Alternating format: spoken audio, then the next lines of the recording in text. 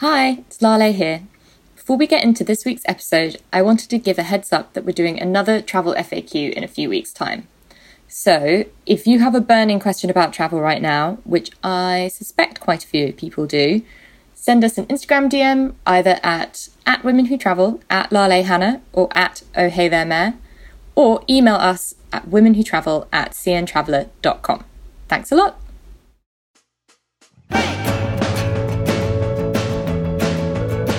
Hi everyone, this is Women Who Travel, a podcast from Condé Nast Traveler. I'm Meredith Carey, and with me, as always, is my co-host, Lale Arikoglu. Hello.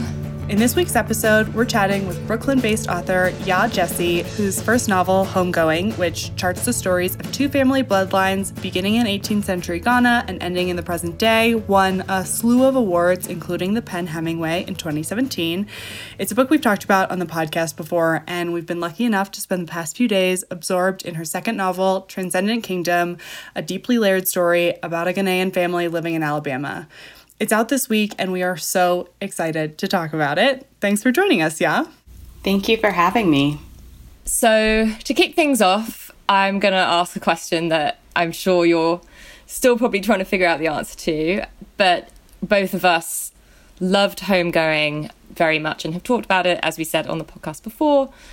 And to me, Homegoing almost felt like a collection of short stories that were threaded together, whereas Transcendent Kingdom mostly stays with the same characters and places throughout. How did those writing processes differ for you?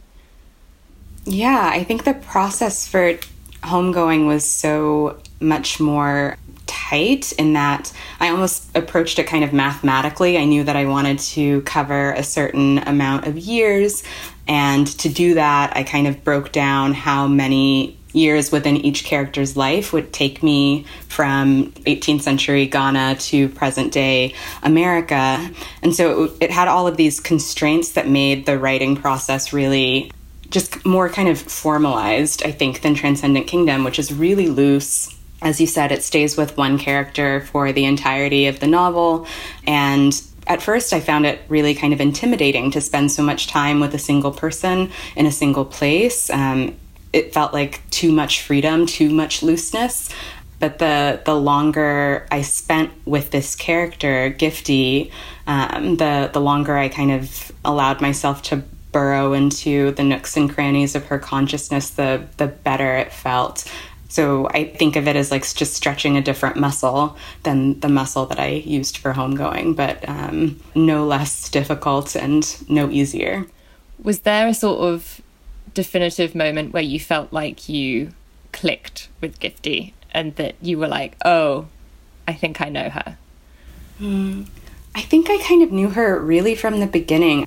So part of the genesis for this book was a short story that I had written several years ago. Actually, after I set down a first draft of Homegoing, I turned to this short story, and it felt really different and exciting to be writing in a different voice than the one I had spent years working on with Homegoing.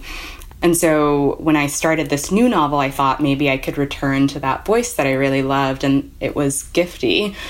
So I think I kind of knew her pretty intimately from the beginning, though the thing that took me the longest to kind of work my way into was structure. Again, that looseness, like how to capture all of her thoughts or contain all of her thoughts. But in terms of her as a person, she felt pretty clear to me. I feel like movement through time and physical, geographical movement are such huge parts of both of the novels that you've put out. What is it that keeps your characters moving and traveling when you're writing? Well, place is so important to me as a person.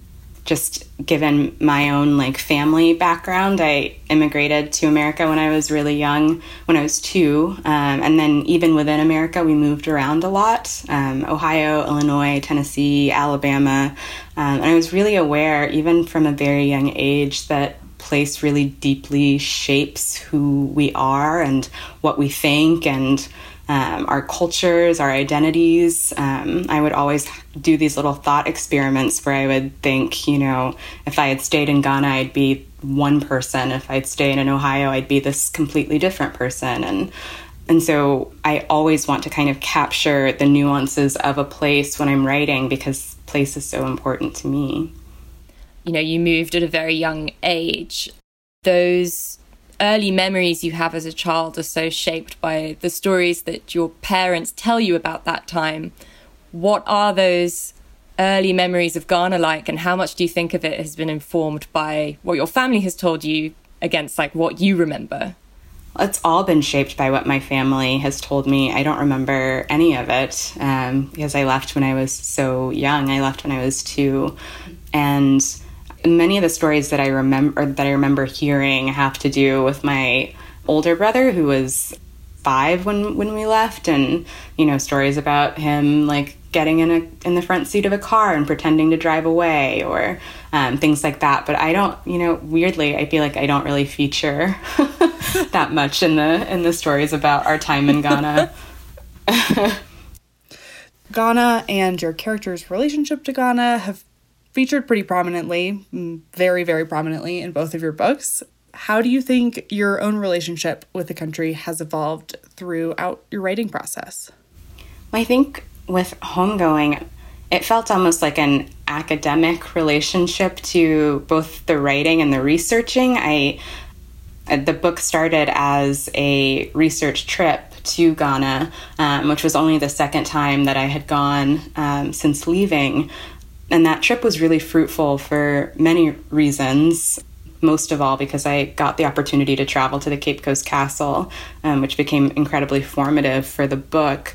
But I think it was also the time when I got to spend an extended amount of time with aunts and uncles and cousins, and I hadn't really ever had that opportunity before. And so I think that trip when I was 20 was the beginning of a different kind of relationship to the place. Like, it was no longer the place that my family was from that I didn't really know at all. It got to be the place that I was understanding on my own terms, which was really great. And the more I write about it, you know, when I was younger, when I first started writing, I very rarely set anything in Ghana. I didn't feel comfortable doing that. I didn't feel like I had any ownership is not the right word, but something similar to ownership. Like, I just felt like it wasn't mine to write about, or that I wouldn't do it justice as a kind of diasporic Ghanaian, someone who had not grown up and lived on the soil and kind of knew it intimately. But the more I've written about it, particularly in Transcendent Kingdom, with a character who similarly does not have like a steady relationship to the place, I think the more it's allowed me to kind of explore my feelings about being from a place that I so rarely see. I imagine it must have been quite sort of strange when you first arrived in Ghana on that research trip to kind of wrestle with the idea of whether you were there as a researcher or whether you were there to spend time with family. Like, it almost sounds like you were kind of had 2 hats that you were alternating between.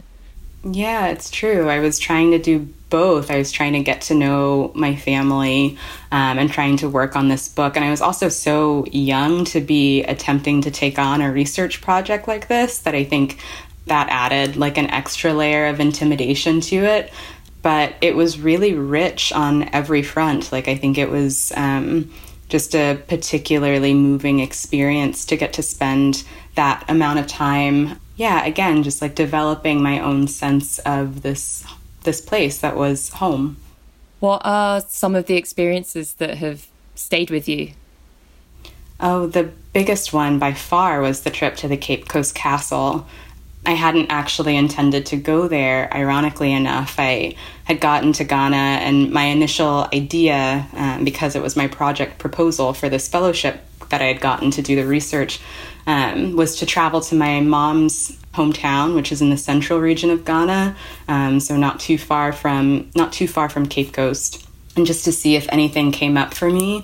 But nothing was coming up for me, and I had started to feel like I was wasting everybody's time and wasting all this money that I had been given. And then my friend Stefan came to visit, and he really wanted to go see the Cape Coast Castle, and I had never been there before. And it was while on this tour of the castle that I started to hear details about the slave trade that I had never considered before and had never heard before. Primarily the fact that the British soldiers who used to live and work in the castle would sometimes marry the local women. And immediately I thought, what did these women know about what was going on underneath in these dungeons? Surely they weren't completely oblivious. And what does that feel like to be living above your countrymen, though country was not exactly the same as it is today? But what did that feel like? And so that was a really, it's the only time I think in my writing life that I've felt anything akin to like a stroke of inspiration. Like it felt so visceral that I wanted to spend more time thinking about this place and writing about this place. Yeah, so that was probably the most formative experience in Ghana. We've actually talked a lot about imposter syndrome on the podcast, and I would love to hear about how you were feeling when you were in your mom's hometown, feeling like you were wasting other people's time and money, which you obviously are gifted and got the fellowship. What was going through your head at that moment? It was the first time I had applied for a research fellowship. I think it was it's a fellowship that my undergrad, Stanford, gives to sophomore students or rising juniors to complete a research project between sophomore and junior years. And it's called the Chapelugee. And I think at the time it was like $5,200, which is not a small amount of money for a 19-year-old, particularly a 19-year-old who had grown up like I had grown up. And so I was like holding this huge sum of money in my hands. And I just felt paralyzed with fear that I wouldn't actually complete the thing that I said that I was going to do. And I'd always been a pretty confident person, a competent writer. Like I believed in myself and believed that I could do what I said I was going to do, and knew that I would write a book eventually. I just didn't know if it was going to be the book that I had outlined in my proposal. But plenty of people got that fellowship and did absolutely nothing with it. So it's not as though if I had stayed and gone to the beach, it would have been completely wasted. But I didn't know that at the time. I was very studious. How different was that outline to the finished result? Completely different. There's nothing at all that remains from that project outline. Not a single line of it made it into the book. You know, obviously we're talking about the research that you were doing for Homegoing, but when you think about Transcendent Kingdom, you spent time in Huntsville growing up, which is where some of the new book is set.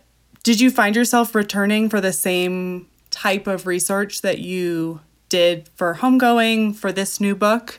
And I guess the second part of that question is, do you feel like traveling is a required part of creating that sense of place when you're setting up a book?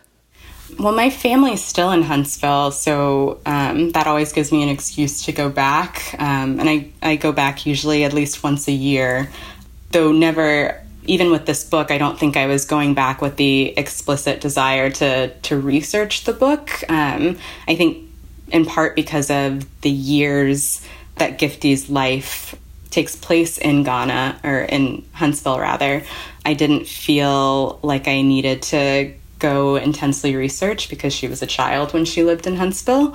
And so it felt fine for her memories of the place to be fuzzy or not incredibly specific.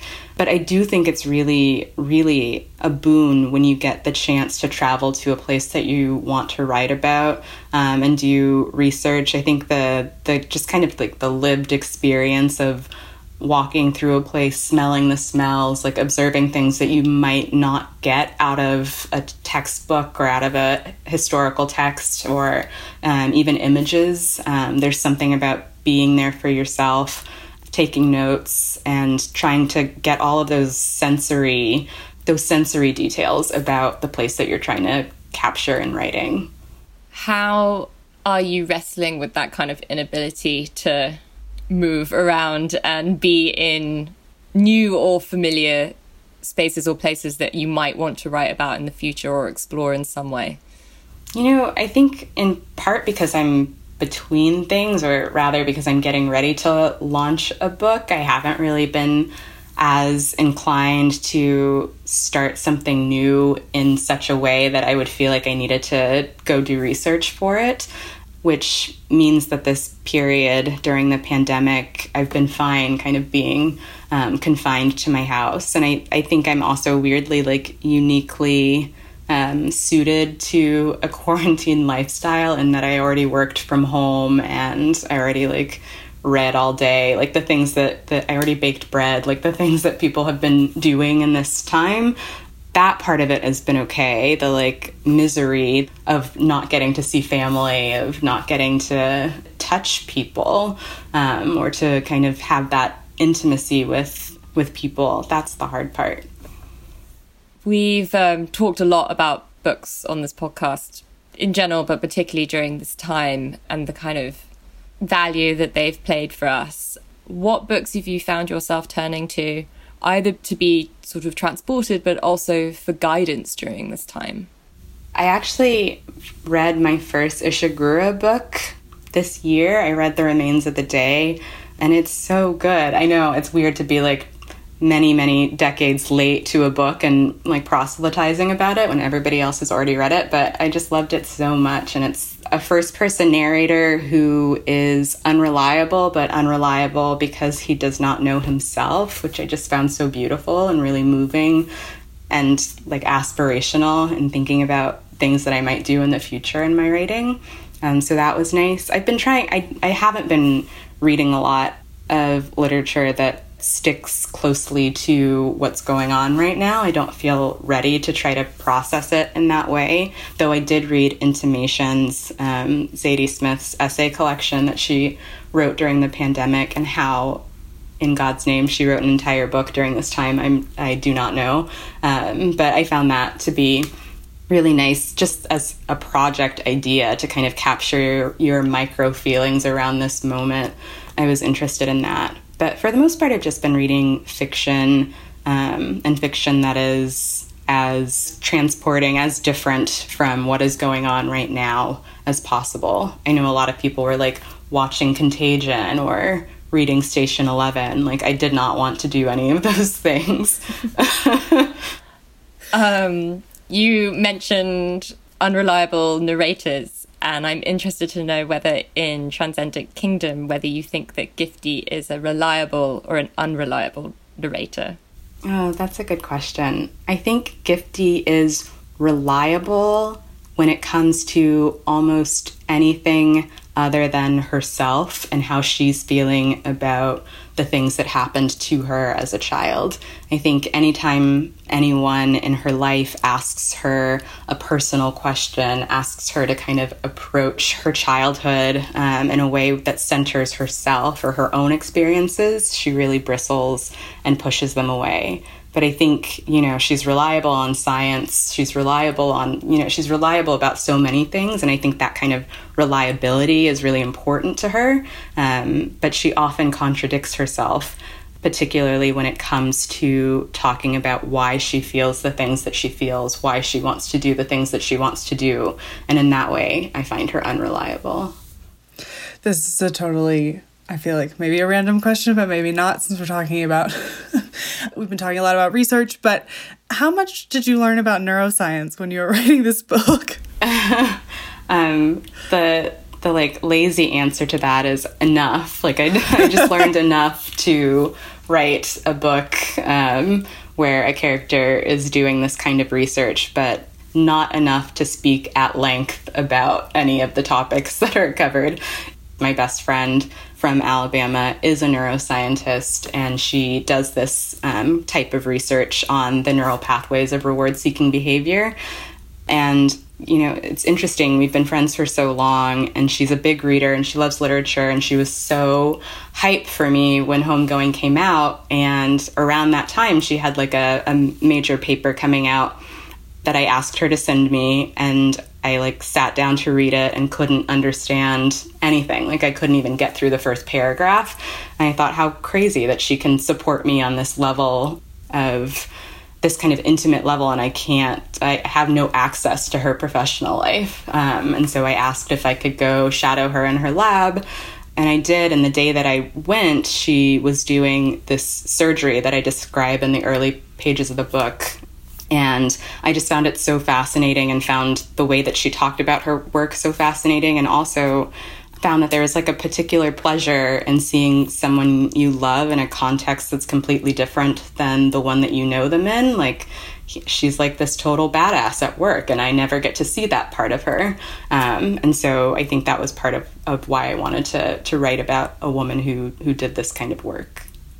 Science is a huge presence in the book, and so is faith and religion.